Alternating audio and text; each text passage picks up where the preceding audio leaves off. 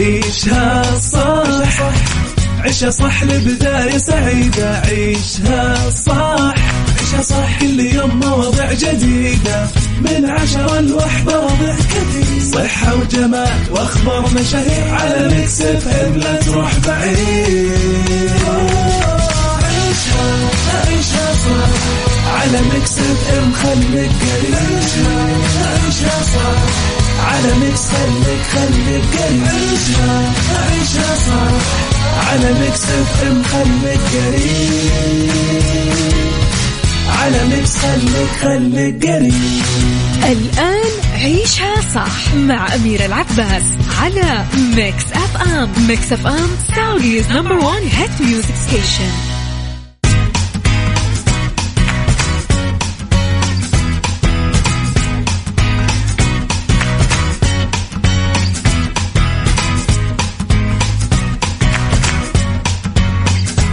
يسعد لي صباحكم ويا هلا وسهلا فيكم. تحياتي لكم وين ما كنتم. صباحكم خير من وين ما كنتم تسمعوني. أرحب فيكم من وراء المايكل كنترول. أنا أميرة العباس بيوم جديد، صباح جديد، حلقة جديدة ومواضيع جديدة. في ساعتنا الأولى أخبار طريفة وغريبة من حول العالم، جديد الفن والفنانين، وآخر القرارات اللي صدرت. ساعتنا الثانية قضية رأي عام وضيوف مختصين. ساعتنا الثالثة صحة، جمال، ديكور وغيره من الفقرات الحلوة. على تردداتنا بكل مناطق المملكة تسمعونا على رابط البث المباشر وعلى تطبيق ميكس اف ام اندرويد واي او اس. اكيد احنا دايما موجودين. مستمعينا تقدرون ترسلوا لي رسائلكم الحلوة على 0548811700 وعلى ميكس اف ام راديو، تويتر، سناب شات، انستغرام، فيسبوك. جديدنا، كواليسنا، تغطياتنا، واخر اخبار الاذاعة والمذيعين. لا تنسون ابدا ابدا ابدا ابدا انه اليوم ويكند والجو حلو والرواتب نازلة، الجو سميح عليه. لعناوين أخبارنا اليوم: تحت رعاية عبد العزيز بن سعود مساعد وزير الداخلية يشهد حفل تخريج الدورة الأهلية على أعمال الدفاع المدني. درة تدعم هاني سلامة بتجربته الأولى للمنصات الرقمية. عندنا يصير عصير الرمان قنبلة. ساعتنا الثانية راح نتكلم على اللاءات القانونية. إيش اللاء القانونية اللي مهم نعرفها، مو بس نعرفها نلتزم فيها حماية لنفسنا، مع ضيفنا المحامي نواف النباتي في ساعتنا الثانية. في الساعة الثالثة دراسة الافتقار لمرحلة النوم العميق ليلا يزيد من خطر الإصابة بالخرف مع التقدم بالعمر. ربط أحزمة، نصائح للحفاظ على الصحة لما نسافر بالشتاء، لأنه بالدنيا صحتنا، فوائد الضحك النفسية والجسدية. وفي ستار اوف ذا ويك راح نتكلم على مي عز الدين. خليكم أكيد على السماع مستمعينا، ويلا صبحوا علي وقولوا لي صباحكم كيف ماشي. هل جتكم رسالة حلوة اليوم الصباح؟ جتكم مكالمة حلوة، خبر حلو، شفتم شيء حلو؟ كيف صباحكم كان؟ قولوا لي على 0548811700. عيشها صح مع أميرة العباس على ميكس اف ام. ميكس اف ام سعوديز نمبر 1 هيت ميوزك ستيشن.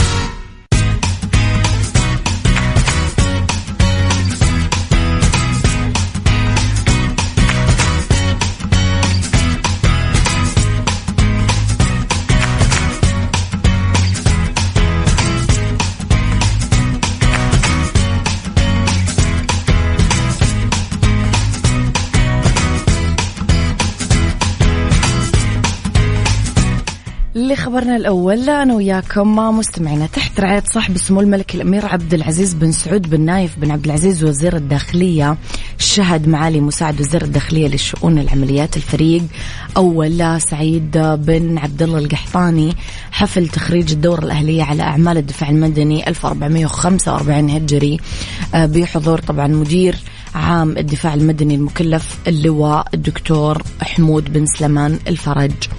تلقى الخريجين خلال الدورة التدريبية علومهم وتدريباتهم بكل أنواع المعارف والبرامج التطبيقية الميدانية، يهدفون طبعا لتطوير المهارات وتنمية القدرات اللي تتواكب مع الإمكانات والتجهيزات الحديثة لتنفيذ أعمال الدفاع المدني، صقل معارفهم وخبراتهم العلمية بكل المجالات. بالتوفيق للأبطال طبعا. عيشها صح مع أميرة العباس على ميكس أف أم. ميكس أف أم سعوديز نمبر 1 هيت ميوزك ستيشن.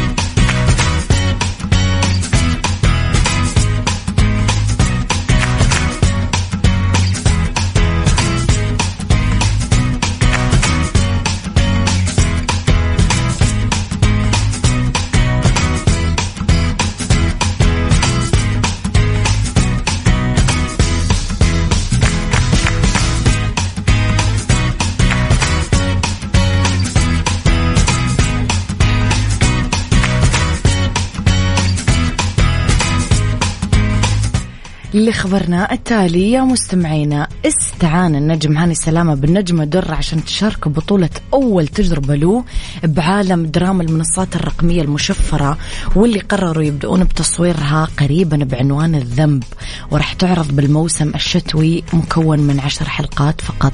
درة التونسية النجمة الأكثر نجاحا مع هاني سلامة من يوم ما شارك ببطولة فيلم الأولى في الغرام عام 2007، نصيبي واسمتك الجزء الأول اللي عرض ب 2016، مسلسل بين السماء والأرض 2021. طبعا راح يشارك هاني سلامة ودرة بطولة المسلسل ماجد المصري، محمد القسري، مسامي، طارق النهري، قصة شاهيناز الفقي، سيناريو وحوار وإخراج رضا عبد الرازق. 10 حلقات راح تكون وبدور أحداث عن قصة حب توصل لطريق كله مخاطر، يجسد هاني سلامة شخصية دكتور بمستشفى الصحة النفسية. قبل كذا كشفت مستمعين لو نتذكر درة أنها حابة تشتغل مرة ثانية مع هاني سلامة، وقالت بإنستغرامها أنه هاني سلامة من أكثر الفنانين اللي أحبهم وأحترمهم وأحب شغلنا مع بعض، وما في شيء حاليا بس يا ريت. يلا نقول مبروك.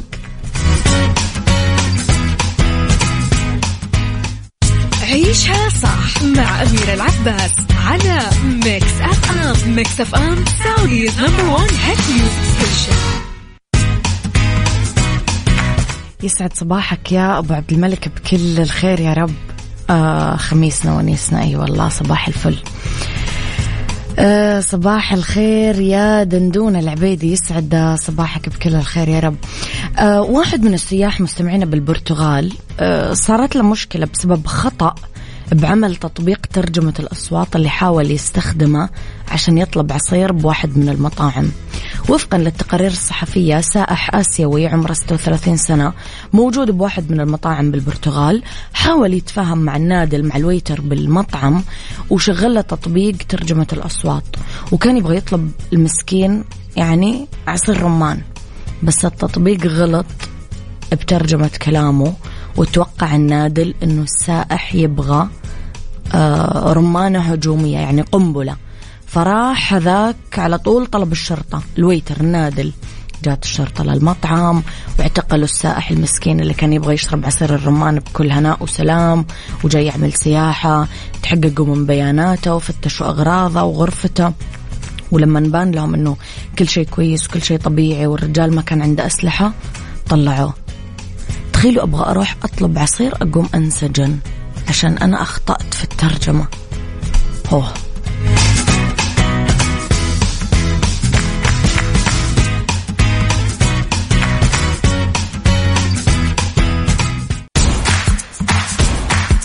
عيشها صح، عيشها صح لبداية سعيدة. عيشها صح، عيشها صح كل يوم مواضيع جديدة، من 10 ل1 وضع كثير، صحة وجمال واخبار مشاهير، على ميكس اف ام لا تروح بعيد. عيشها صح على ميكس اف ام خليك قريب. عيشها صح على ميكس خليك قريب. عيشها صح على ميكس اف ام خليك قريب، على ميكس خليك قريب. الآن عيشها صح مع أميرة العباس على ميكس اف ام. ميكس اف ام سعوديز نمبر 1 هيت ميوزك ستيشن.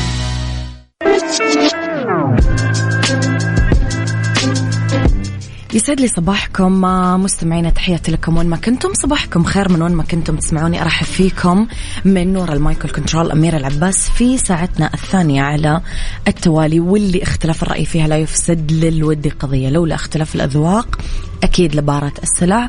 دايما توضع مواضيعنا على الطاولة بالعيوب، المزايا، السلبيات، الإيجابيات، السيئات والحسنات، تكونون أنتم الحكم الأول والأخير بالموضوع. وبنهاية الحلقة نحاول أننا نصل لحل العقدة ولمربط الفرس. قبل ما أبدأ موضوع حلقتي اسمحوا لي أستضيف في استديوهاتنا بجدة المحامي نواف النباتي. يسعد صباحك نواف. صباحكم الله بالخير، وأنا سعيد بصراحة بتواجدي في إذاعة ميكس ام، وسعيد بتواجدي معك أستاذ أمير. وإحنا الأسعد. نواف،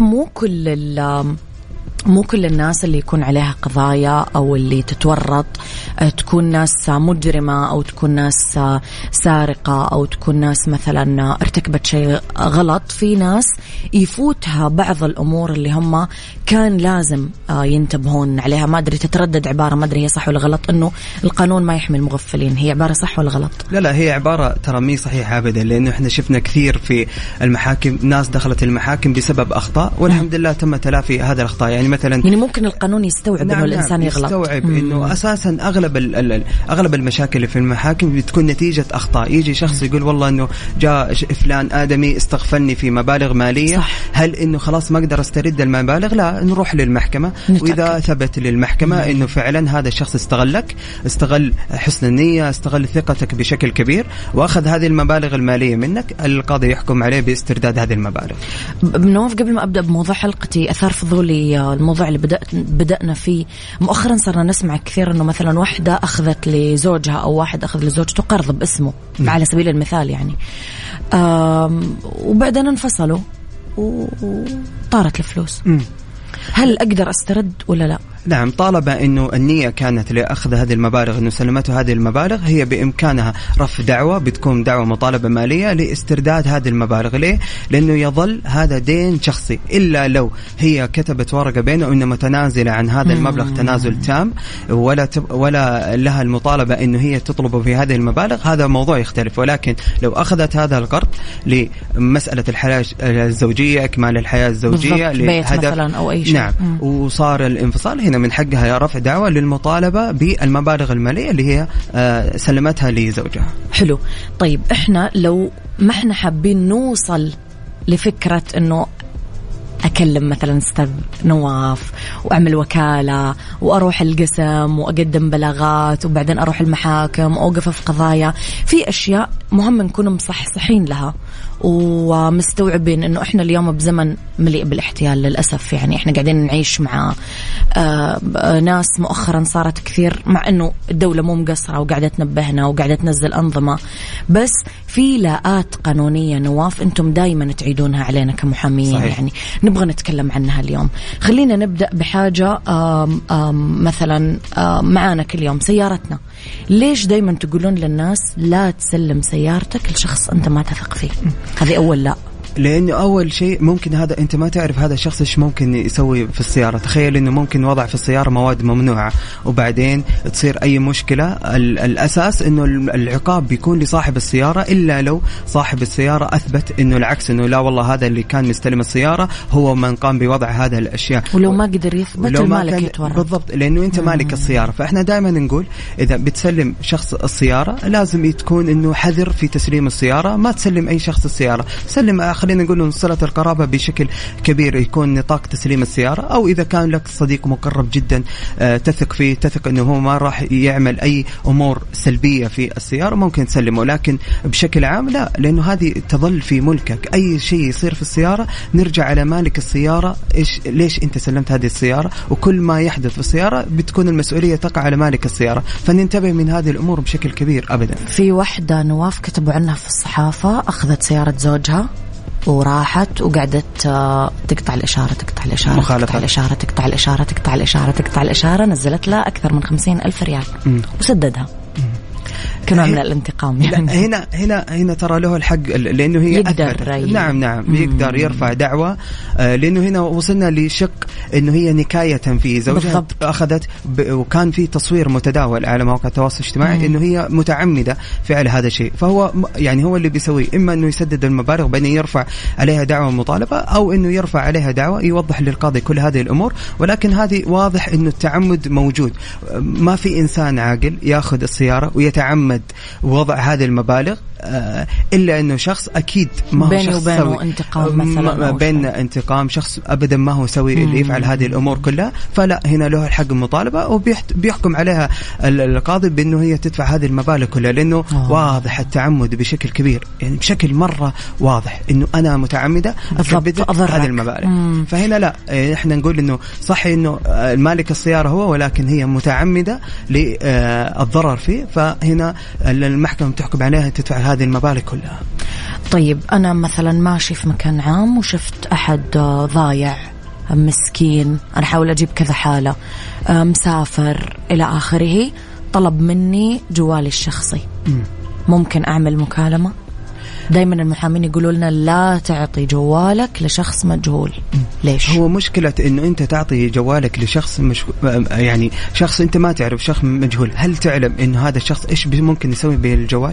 هل ممكن إنه يأخذ هذا الجوال يتصل على أشخاص أنت ما تعرف مين هذول الأشخاص؟ ممكن يكون في اتفاق على أمور ثانية، فأنت الآن ما تثق في هذه الأمور. فإحنا دائما إيش نقول؟ إنه حرص ولا تخون. بالضبط، فيكون الحرص في تعاملاتنا بشكل كبير. يعني نتمنى إنه الناس ما تفهم إنه لا خلاص ما نساعد أحد، لا إحنا ما نقصد إنه إحنا ما نساعد، لا نساعد، ولكن ممكن أقول له أعطيني الرقم أنا أتصل. يعني في أكثر من طريقة إني أنا أكون حريص بتعاملي مع الأشخاص الآخرين، حريص إنه هذه المكالمة هو بيكلم مين، طب هو ليش بيكلم هذه المكالمة، طب هو مين، يعني نعرف هذه الأمور كلها. ممكن أنت تستعين في الجهات المختصة، إنه والله عندي مثلا شخص ضايع 1 2 3، الجهات المختصة تتدخل بتساعده تتدخل هذه الأمور. إذا أنت كنت فعلا في مرحلة شك كبيرة إنه هذا الشخص يطلب منك بهذه الطريقة، إنه يطلب منك والله إنه تعال مساعدة ويأخذ الرقم بطريقة مشبوهة، خصوصا إنه ممكن يتوجه لأي وسيلة، ممكن يأخذ سيارة يروح للشرطة، ممكن يتوجه لأي وسيلة. فما هو منطق إنه أنت تجيني كذا بغفلة هات جوالك بكلم، لا هنا الموضوع فيه ريبة بصراحة. عشان كذا إحنا نقول إنه نحذر من التعاملات بشكل كبير قد ما نقدر. ما المجهولين من المجهولين طبعا قد ما نقدر، لأنه نبتعد عن أي أمور سلبية ممكن تحدث لنا، وهذه دائما النصيحة اللي نقولها للناس. طيب نبغى نروح نواف لمؤخرا أكثر شيء مثير للجدل، الحسابات البنكية. نعم صحيح. سمعنا قصص يعني من جد مفجعة للأمانة. أنا واحد من القصص اللي سمعتها أنه حول لابن عمه، يعني مو أحد غريب، وطلع ابن عمه متورط في كذا وكذا وكذا وكذا، ورطوا معاه يعني. اليوم قديش لازم انتبه أنا قاعدة أعمل حوالة لمين؟ صحيح، حوالة بنكية. صحيح، هو اللي قاعد يصير ترى موضوع معقد. نواف اشرح لنا اياه كذا بشكل بسيط. انا اقول انه خلينا نقول انه في ناس خلال الفتره راحت عليهم ملايين الريالات للاسف، بسبب انه يجيهم اتصال من شخص مجهول، تعال بنحدث بياناتك البنكيه، ياخذ بياناته البنكيه وبعدين يتفاجأ ويطلب منه الاكواد، يطلب منه كل شيء، يتفاجأ انه هذه المبالغ تحولت لحسابات خارجيه. انت هنا وقعت في مشكله كبيره، انه بياناتك الماليه البسيطه هذه اللي تعتقد انها بسيطه كيف سربت منك فلوس. أيضا الناس اللي يتداولون في مواقع التواصل الاجتماعي يقول لك إنه تعال أجدد لك رخصتك، تعال إني أطلع لك أبشر مؤخرا كلها هذه الأمور. دائما النصيحة لا تشارك البيانات البنكية لأحد. وترى واحدة من الطرق اللي انتشرت إنه تلقى إنه مثلا شخص صديق قريب لك وإلى آخره يكون أساسا جواله متهكر، الواتس عنده متهكر، ويجيك برسالة إنه لو سمحت أعطيني رقم البطاقة عشان أنا بشتري أمور من التطبيقات من أي يكون، وأنت تكون بحسن نية ترسله، ما تدري إنه أساسا هو جواله مهكر.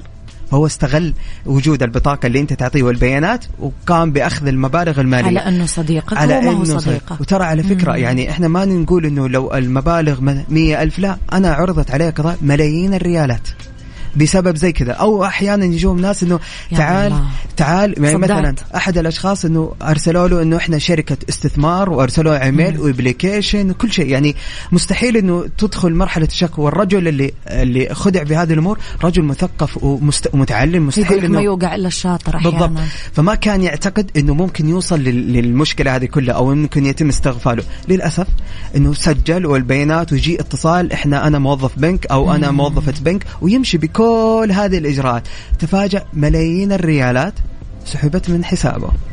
طب نواف، قاعدين يقولوا لنا إنه هذه الحاجات ما ترجع، هي حقيقي ما ترجع؟ لا ترجع. لا، هو اللي بيصير إنه مثلا لو كانت يعني مثلا أنا لو اكتشفت إنه المبلغ تحول مثلا من حسابي لحسابك وحسابك هنا موجود، على طول خلاص أنا أقدم الشكوى في الشرطة. بس الأغلب حسابات خارجية. هي المشكلة مثلا حسابات، لكن حسابات داخلية لا. الآن الجهات المختصة بتتبع هذه الأمور كلها وبتشوف مين الشخص اللي وصل له هذه المبالغ، وبعدين تشوف إيش الإجراءات المناسبة في حقه. أنت تكتشفين إنه أنت نصب عليك، بس في الدائرة هذه تلقين إنه عشرات الأشخاص معاك في نفس الدائرة. وفي ناس يعني هم يبدون إنه تعال أفتح سجل تجاري، يبدون يفتحون مثلا السجل التجاري باسمك والبيانات البنكية باسم شخص ثاني والاسم الشركة باسم شخص ثالث، وتبدأ هذه الدائرة تكون عصابة في النهاية بياناتك المالية. فالنصيحة لا تشارك بياناتك المالية بياناتك الشخصية لأي شخص مطلقا. وإذا كان عندك أمور للبنك روح للبنك مباشرة، ما يروح للفرع. أنا كذا لما يدق علي رقم غريب أقول أوكي أنا بروح للفرع. روح للفرع البنك مباشرة. والبنك ما يطلب منك إنه يتصل عليك، ما يطلب. روح للبنك شوف إجراءاتك كامل. أصلا الآن يوم نسمع الرد الآلي البنك لا يطلب منك بياناتك، لا يطلب. فهذه خلاص أكثر نصيحة جاتك من البنك. عندك أمور مالية روح إذا أنت ما خفت على حساباتك البنكية مين يخاف عليها؟ روح أنت للبنك وخلص أمورك بنفسك ودقائق بتخلص. أنا أحس لو عندي 100 برصيدي بنتبع عليها. كيف هذول اللي عندهم ملايين؟ لا يعني هذه الأمور ترى تخوف، كون حذرين منها بشكل لازم. كبير. لا لازم. طب نواف، خلينا كمان في موضوع الحوالات البنكية. إيش الأشياء اللي لازم أنتبه لها كمان وأنا قاعد أحول فلوس؟ مؤخرا أنا في معلومة مثلا ما كنت أعرفها، أنه ممنوع شيء اسمه جمعية. في كثير ناس يعملون جمعية بالفلوس، فاكتشفت أنه هذا شيء مثلا يؤدي للسجن. مزبوط ولا أنا يعني ننصح أنه نبتعد عن هذه الأمور بشكل مطلق. هو دائما النصيحة إذا أنت بتحول مبلغ لأي شخص عندك خانة تقدر تكتب سبب الحوال. يعني مثلا أعطيك مثال، لو كان في شخص مثلا أعرفه كان يحول لي مبالغ بس ما كان يكتب سبب الحوالة، يجيني بعد فترة يرفع علي دعوة مطالبة مالية يقول والله أنا أعطيتك هذه المبالغ سلف. يقدر لأنه هو الأساس ما كتب شيء في الحوالة. أنتم كمحامين يمكن لازم تقولون لهذا أنه اكتب أنه يا سلام. فإحنا هنا إحنا نقول له اكتب إنه سبب المبلغ مثلا أتعاب محاماة. سبب إيش سبب تحويلك لهذا المبلغ. فتتفاجئ إنه شخص يحول مبلغ بعدين بعد فترة يقول إنه ترى والله أنا كنت أحول هذا المبلغ قرض، بينما الطرف الثاني كان يعتقد إنه هو مساعدة ما هو قرض. فلازم وما كتب شيء سبب الحوالة، فلا لازم تكتب سبب الحوالة عشان أنت تعرف. طبعا هنا نرجع لتحمي نفسك. طبعا هذا الشخص نروح للجهات التقاضي وبنشوف إيش يصير مستقبلا عند لكافة طرق الإثبات. ولكن أنا أقول دائما حولت مبلغ عندك خانة اكتب فيها سبب الحوالة. احمي نفسك. كتابتك اللي سبب حوالة، لأنه الأصل مين؟ الشخص اللي حول المبلغ. الأصل صح. إني أنا حولت مبلغ، أنا ما أسألك، أنا أسأل أنا ليه حولت المبلغ، كاتب السبب. فالخلاص الأصل إني أنا حولت المبلغ كاتب السبب. هذا تحمي فعليا قدر الإمكان. طبعا يعني. تحمي قدر الإمكان. أنا وياك رح نطلع فاصل ونرجع نكمل حوارنا مرة أخرى بإذن الله.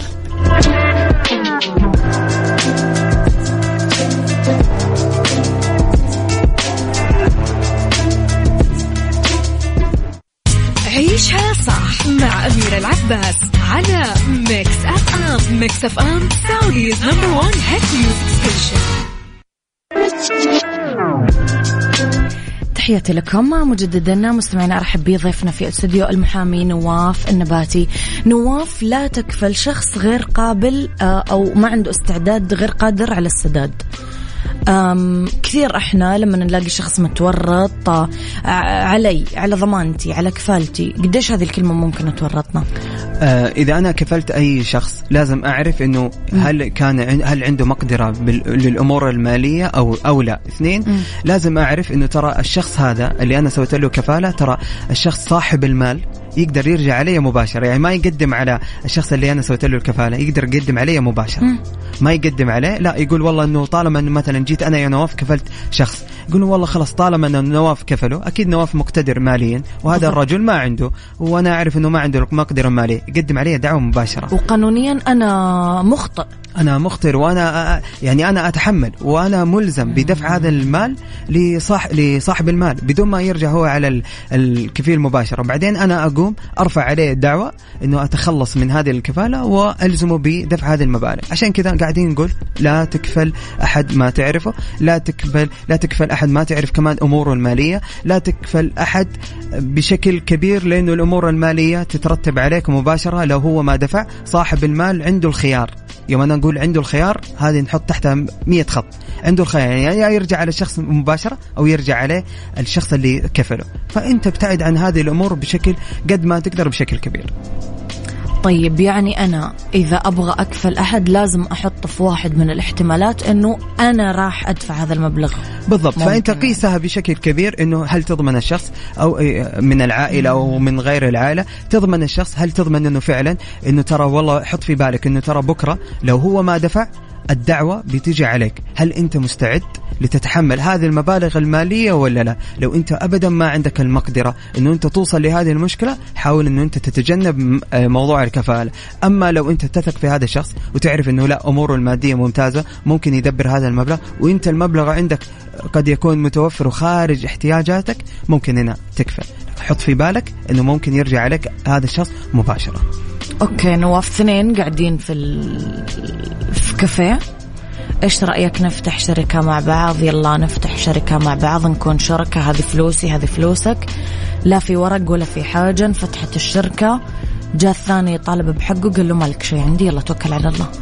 وهذه نتاج كثير من الأمور. يعني خلينا نقول إنه يعني بدون توثيق أنت قاعد تتعامل تفتح شركة كبيرة، هذه في البداية أنت تقول إنه ما بيكون في أي خلافات، إحنا أصحاب وما بيكون في أي خلاف. على فكرة أغلب المشاكل في موضوع الشركات اللي ما تتوثق يكون الأشخاص بينهم أساسا علاقة كبيرة، يقول إنه إحنا بيننا علاقة كبيرة، بس لا، ترى الأمور لو وصلت لربح وخسارة، أيوة وصلت لربح وخسارة، كل واحد يبعد ينفي المسؤولية عنه. فأنت من البداية، وعلى فكرة ترى يوم أنت حتى بين مثلا أخوانك بين أهلك، التوثيق هذه العقود الشراكات أو شيء، هي يعني أنت عشان الجهات المختصة تقدم أمورك وأوراقك بشكل سليم، أنت عارف أنه هذه فيها مسؤولية، فيها أنه أنت تسجل في الضرائب، فيها هذه الأمور كلها. وثق هذه الأمور، ما تخسران شيء، وثق هذه الأمور كلها وبعدين قدمها للجهات المختصة. اللي لازم يعمل لي العقد نواف محامي الأفضل عشان أنا أضمن حقي. نعم. صح؟ أمانة أنا لأنه أكيد في تفاصيل أنا ما راح أعرف أكتبها. إيش اللي قاعد يصير في بعض المشاكل، إنه الشخص يقول أنا قرأت العقد، يا أخي أنا إنسان فاهم وعارف ومتعلم، يجيني عقد، العقد واضح يا أخي، ليش ما أوقع؟ ما أنا أقول لك إنه أنت اعرضوا على محامي، ترى ما أنت خسران شيء. ممكن البعض يقول لا أخي ليش أدفع مثلا استشارة للمحامي؟ طب أنت ممكن قد يكون بكرة تدفع آلاف مضاعفة بسبب إنه عدم الاستشارة للمحامي. أنا دائما أقول إنه المحامي الشخص الطبيعي ينظر للعقد بالعين المجرد، ولكن المحامي هو العدسة اللي ينظر لك التفاصيل الدقيقة اللي أنت تعتقد إنه هي سليمة، بينما يمكن يعني يجيك عقد تقول له هذا العقد سليم. يعني إحنا مرت علينا عقود، يجيك شخص عقود يمكن بصفحات كبيرة، يتفاجأ إنه العقد كله على بعض نقول له باطل، كله على بعض نقول له العقد باطل، عيدوا من أول جديد وإحنا نصيغه لك من أول جديد. في بعض البنود أساسا ما تنفذ، في بعض البنود إنه عليك المسؤولية بشكل كبير، فلا يتفاجئوا من هذه الأمور. ممكن نحذف بند مؤذي، نضيف بند بالضبط. نقدر نحمي فيه نفسنا. يا سلام، ممكن نضيف بند إني أحمي فيه إنه بدل ما تكون الديون علينا في حساباتنا الشخصية، لا تكون مثلا على نطاق الشركة. هذه كلها تفاصيل مهمة، سواء كان عقد تجاري، حتى عقودنا العمالية. أنت عامل بتوقع عقد مع شركة، اعرضه على المحامي، متى خسران شيء، والله شوف لي هذا العقد 1 2 3 يعلمك حتى العقود الوظيفية يمكن نواف صح أفضل. نعم، احنا تنعرض علينا انه شخص في عقود وظيفية ترى فيها مصايب. بالضبط، انه انت بتوقع مع شركة، تشوف انه في بعض الشروط يحطونها أصحاب الشركة إنه محتاجة إنه محامي يدقق في هذا التفاصيل. تعرضوا على المحامي بيقول لك إنه لا والله ترى هذه الإيجابيات هذه السلبيات عشان أنت تتلافى أي مشكلة مستقبلا. طيب أبغى أتكلم كمان على المتاجر الإلكترونية. مؤخرا كل أحد صار فاتح حساب بسناب، حساب انستغرام إلى آخره، وإحنا نطلب أونلاين يعني غصبا عننا. ما نطلب من متاجر إيش؟ دائما احنا لا نطلب منهم. احنا المتاجر الغير موثقة، المتاجر الغير معروفة، المتاجر الغير معتمدة، حاول انه انت تتجنبها، وحاول انت ما تتعامل الا بالمتاجر المعروفة. تقدر تسأل عنها في الجهات المختصة، تستعلم عنها هل هذا المتجر معتمد، هل هذا المتجر موثوق. طب انت يوم تحول الحسابات بتحوله على حساب المتجر ولا يجيك حساب شخصي؟ كل هذه الامور لازم تنتبه منها، لانه صادفنا البعض يقول والله انا مثلا واحدة فاتحة تطبيق مثلا في انستغرام او في السناب شات، يلا حول المبلغ، ياخذون المبالغ وبعدين ما عاد يسلمون لك لا المنتج ولا، وتكتشف انه اساسا هذا المتجر متجر يعتبر انه مقلد او مشبوه او غير حقيقي، فانت وقعت هنا في مشكلة كبيرة. فلا نتحقق من كل امورنا، وترى التحقق يعني وزارة التجارة اصلا حاطة كثير وسائل تحقق بالضبط، يعني وسائل التحقق ترى الكترونية، ما يحتاج انه انت تروح، تقدر تتحقق الكترونيا من كل امورك. لازم يكون سجل تجاري، لازم نكون حريصين بشكل كبير على بياناتنا الشخصية، حريصين على اموالنا واحنا نسلمها لمين، لانه هذه اموالنا امانة في عندنا، فلازم نحافظ عليها بشكل سليم.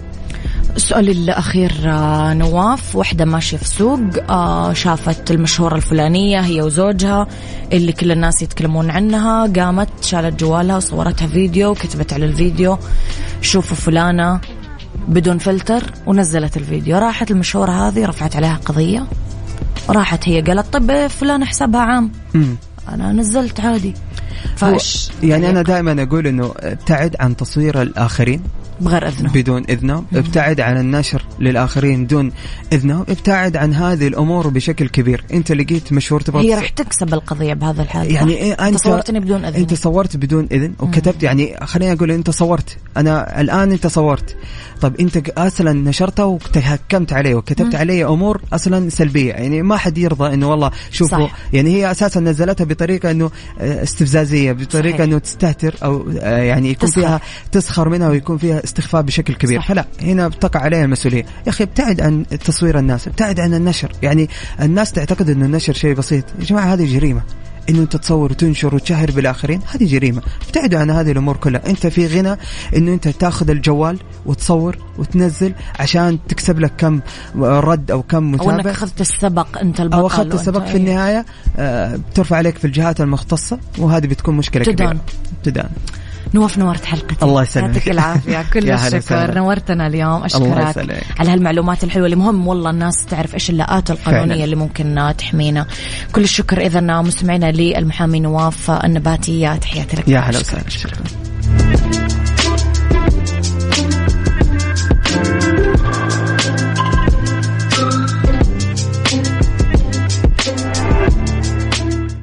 عيشها صح مع أميرة العباس على ميكس أف أم. ميكس أف أم سعوديز نمبر 1 هيت ميوزك ستيشن.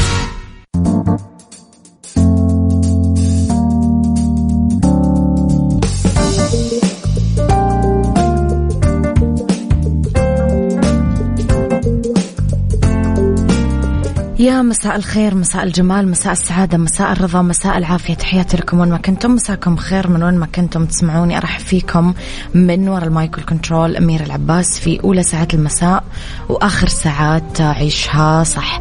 طبعا راح نتكلم في ساعتنا هذه على دراسة الافتقار لمرحلة النوم العميق يزيد من خطر الإصابة بالخرف مع التقدم بالعمر.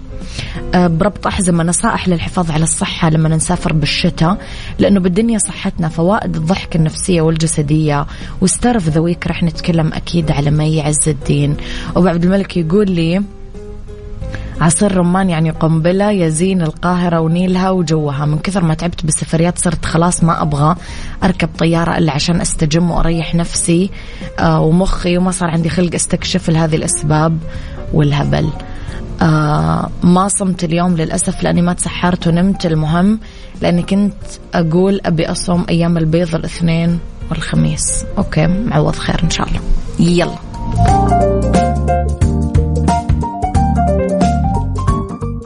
عيشها صح مع أميرة العباس على ميكس أف أم. ميكس أف أم سعوديز نمبر 1 هيت ميوزك ستيشن.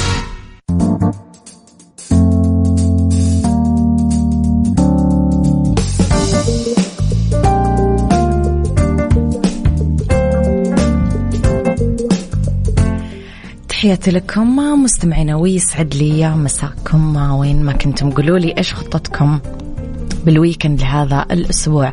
خليني أنا وياكم نبدأ بدراستنا. أظهرت دراسة جديدة أنه لما نخسر موجات النوم البطيئة مع تقدمنا بالعمر ممكن هالموضوع يزيد من خطر إصابتنا بالخرف. قال ماثيو بايس كبير مؤلفي الدراسة اللي نشرت في مجلة جاما نيرولوجي والأستاذ المساعد بعلم النفس وعلم الأعصاب بجامعة موناش بأستراليا إنه لقينا إنه الشيخوخة مرتبطة بتراجع مقدار مراحل النوم العميقة المعروفة باسم نوم الموجة البطيئة. تابع بايس قال لقينا إنه الأشخاص اللي يعانون من انخفاض أكبر بموجة النوم البطيئة مع مرور الوقت كانوا أكثر عرضة للإصابة بالخرف خلال السنوات 17 التالية من المتابعة. تعتبر الموجة البطيئة المرحلة الثالثة من النوم، كثير مهمة لصحة الدماغ لأنه خلال هذه المرحلة يشيل الجسم المواد غير المرغوب فيها أو اللي يحتمل أنها تكون ضارة من الدماغ. ممكن بروتين بيتا أميلويد المؤشر البارز على الإصابة بمرض الزهايمر. كمان الباحثين كانوا حابين يعرفون إذا كان التراجع المزمن بالموجة البطيئة من النوم مع مرور الوقت مرتبط بخطر الإصابة بالخرف أو العكس، وما إذا كانت العمليات المرتبطة بالخرف بالدماغ ممكن تساهم بالحصول على قدر أقل من هذا النوع من النوم. النتائج بيّنت مستمعين أنه التراجع المزمن بموجة النوم البطيء بدلاً من التباينات الفردية بأي وقت من الأوقات مهم كثير للتنبؤ أنه في مخاطر للإصابة بالخرف. الباحثين درسوا 346 شخص عمرهم 69 سنة كمعدل وسطي وكملوا دراستين حول النوم خلال الليل، الأولى بين عامين 1995 و1998 والثانية بين عامين 1998 و2001 خضعوا خلالهم لمراقبة نومهم. الباحثين كمان حققوا إذا كان في أي تغيرات بكمية نوم الموجة البطيئة اللي حصل عليها المشاركين مرتبطة بتطور الخرف لمدة توصل ل 17 سنة بعد إكمال دراسات النوم. بهذه الفترة تم تشخيص إصابة 52 مشارك بالخرف وارتبط كل انخفاض بنسبة الموجة البطيئة من النوم سنويا بزيادة خطر الإصابة بالخرف بنسبة 27% وزيادة خطر الإصابة بمرض الزهايمر بنسبة 32%. يتسارع معدل فقدان أكيد النوم البطيء بدءا من بلوغ عمر 60 يبلغ ذروته بين عامين 75 و80 سنة بعدين يبدأ يتباطأ.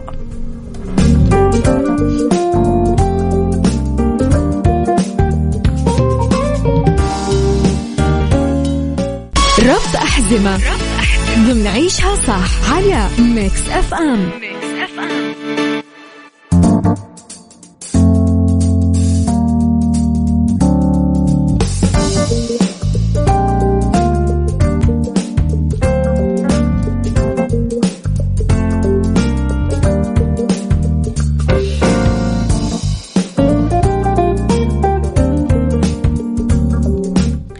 في ربط أحزمة نصائح للحفاظ على الصحة لما نسافر بالشتاء. في كثير نصائح وطرق ممكن يكون لها دور مستمعينا وتساعدنا إذا سافرنا بفترة الشتاء. أول شيء لازم نجهز طبعا ملابس مناسبة، يعني مو مشكلة أنه إحنا طول الوقت ممكن ناخذ ملابس غير مناسبة ويتغير علينا الطقس فجأة، بس لازم بالعطلة الشتوية نركز أنه حقيبة سفر تكون كلها شتوية وملابسنا مناسبة مع الطقس البارد عشان نحس بالدفء وقدر الإمكان يعني نحمي نفسنا من المرض. مهم كمان نكون على دراية بأحوال الطقس لما نروح بعطلة خلال أشهر الشتاء. شوفوا متى ممكن يكون مطر، متى ثلج، متى إلى آخره. اختاروا الأحذية المناسبة، في أحذية للثلج، في أحذية للمطر، في أحذية للجليد، لأنه إذا أخذتم ياما أنا صارت معي مثلا تأخذون شوزات غالية، شوزات مرتبة، شوزات قماش، وطبعا ما تكمل معاكم مشوار واحد وخلاص تنرمي. آخر شيء عشان تكملون عطلتكم الشتوية بطريقة صحية لازم تتبعون نظام غذائي قبل العطلة وخلالها، تدعمون في جهاز المناعة عند العائلة كلها اللي مسافرة، وتحمون صحتكم من الطقس البارد.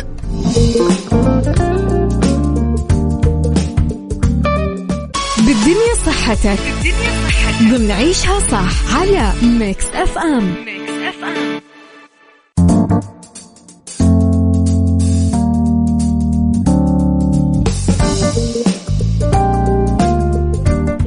لأنه بالدنيا صحتنا مستمعينا ينصحنا الأطباء نضحك من 10 ل 15 دقيقة يوميا عشان نتمتع بصحة جيدة على الصعيدين النفسي والجسدي. لما نضحك أول شيء الضحك ينزل ضغط الدم ويحمي من تأثير التوتر بالقلب، يحسن الدورة الدموية والأكسجين في القلب، يقلل من خطر الإصابات بالجلطات، يخفض ضغط الدم شوية وقت أو بضع دقائق.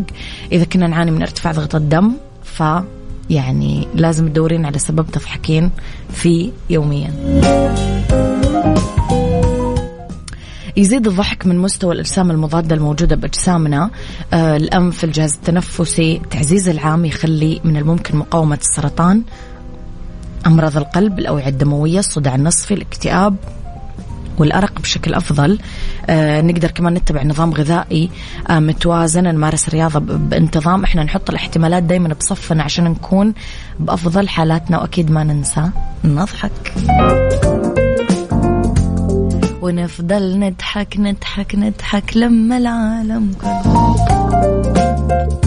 لما نضحك نحفز الدوبامين اللي يعزز شعورنا بالسعادة، ونخلق السيروتونين اللي ينخفض بحالة الاكتئاب.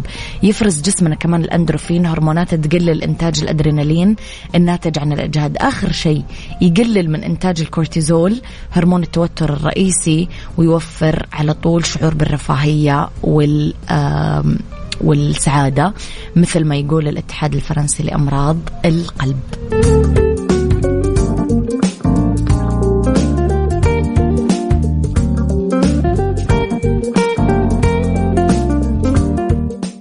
ستار اوف ذا ويك ضمن عيشها صح على ميكس اف ام.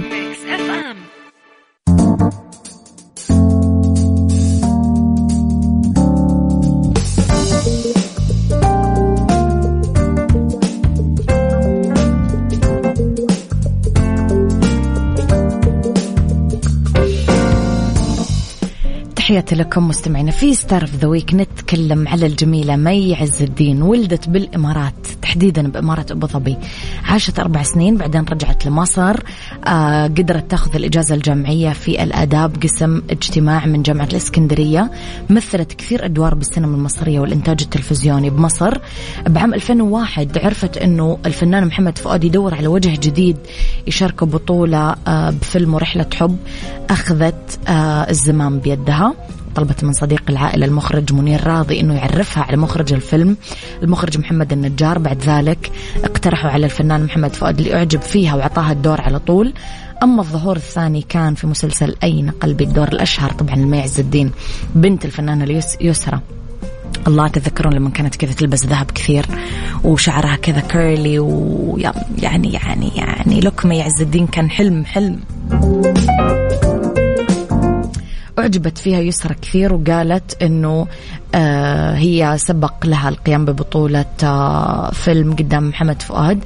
اتصلت بمجدي أبو عميرة مخرج مسلسل أين قلبي وقالت لها أنه لقيت اللي بتعمل دور بنتها بالمسلسل، وفعلا أعطتها الدور رغم وجود 40 مرشحة.